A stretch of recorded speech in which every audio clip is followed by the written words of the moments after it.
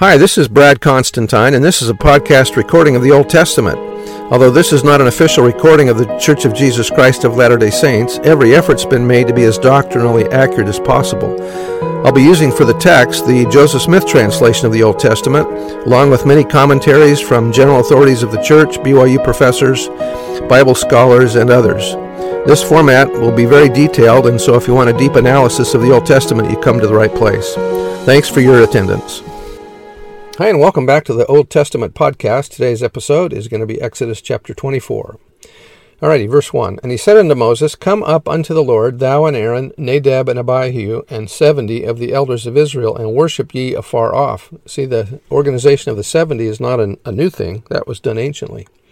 And Moses alone came near the Lord, but they shall not come nigh, neither shall the people go up with him. And Moses came and told the people all the words of the Lord, and all the judgments, and all the people answered with one voice, and said, All the words which the Lord hath said will we do. And Moses wrote all the words of the Lord, and rose up early in the morning, and builded an altar unto the hill, and 12 pillars according to the 12 tribes of Israel. There's the 12 apostles, right? And he sent young men of the children of Israel, which offered burnt offerings and sacrificed peace offerings of oxen unto the Lord. And Moses took half of the blood and put it in basins, and half of the blood he sprinkled on the altar. And he took the book of the covenant and read in the audience of the people. And they said, All that the Lord hath said will we do, and be obedient. Such were the terms of the covenant which Jehovah made with Israel in their national capacity, when the people had ratified them by acceptance. Moses wrote all down in what was called the Book of the Covenant, and now the covenant itself was to be inaugurated by sacrifice, the sprinkling of blood, and the sacrificial meal. This transaction was the most important in the whole history of Israel. By this one sacrifice, never renewed, Israel was formally set apart as the people of God, and it lay at the foundation of all the sacrificial worship which followed. Only after it did God institute the tabernacle, the priesthood, and all its services. Thus this one sacrifice prefigured the one sacrifice of our Lord Jesus Christ for his church, which is the ground of our access to God and the foundation of all our worship and service. Most significantly, an altar was now built at the foot of Mount Sinai and surrounded by 12 pillars, according to the 12 tribes of Israel. Ministering youths, for as yet there was no priesthood, offered the burnt and sacrificed the peace offerings unto Jehovah.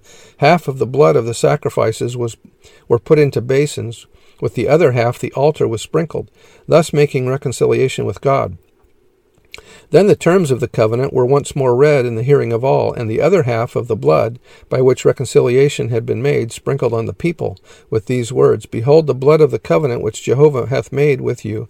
Upon all these words, or terms, further details are furnished in Hebrews 9:19-22, where also transactions differing in point of time are grouped together, as all forming part of this dedication of the first covenant by blood. That this is the meaning of the passage appears from Hebrews 9:22. The sprinkling of the book and the people, as afterwards of the tabernacle and its vessels, was made in the manner described in verse 19. That was by Edersheim. Verse 8, And Moses took the blood and sprinkled it on the people, and said, Behold the blood of the covenant which the Lord hath made with you concerning all these words. The people, in anticipation of having Moses and the 70 special witnesses go into the presence of the Lord, were instructed in the laws. They accepted them with a covenant to keep them, accepted a copy of them as binding, and their covenants were sanctified by a sacrifice. Notice the promise the people made. All the words which the Lord hath said will we do.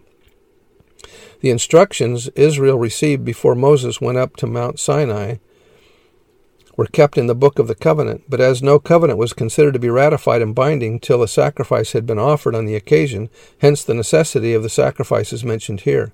Half of the blood being sprinkled on the altar and half of it sprinkled on the people showed that both God and they were mutually bound by this covenant. God was bound to the people to support, defend, and save them. The people were bound to God to fear, love, and serve him. The instructions given to Israel ensured that she would not be forced into a relationship she did not understand or want.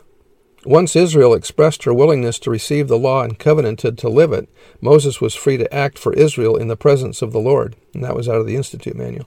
Verse 9, Then went up Moses and Aaron, Nadab and Abihu, and 70 of the elders of Israel, and they saw the God of Israel, and there was under his feet, as it were, a paved work of sapphire stone, and as it were the body of heaven in its clearness. Remember when Jesus appears to Joseph and Oliver in the Kirtland Temple, that he stands upon what looks like a paved work of gold. Here he stands on a paved work of sapphire stone. Verse 11, and upon the nobles of the children of Israel he laid not his hand. Also they saw God, and did eat and drink. I wonder what they ate and drank. Must have been the sacrament. Maybe, I don't know. Ella McConkie said, without the power of godliness, meaning without righteousness, no man can see the face of God, even the Father, and live.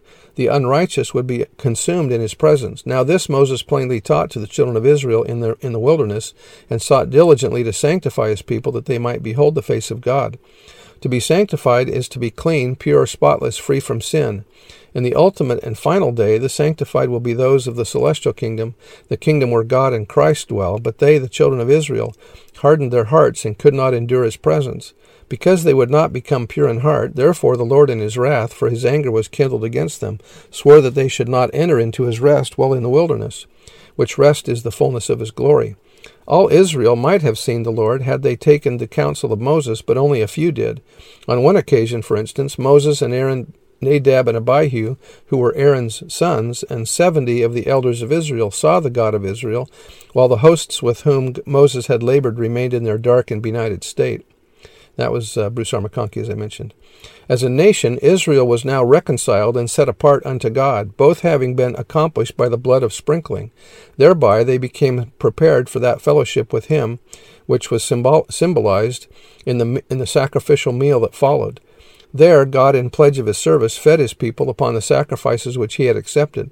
The sacrificial meal meant the fellowship of acceptance.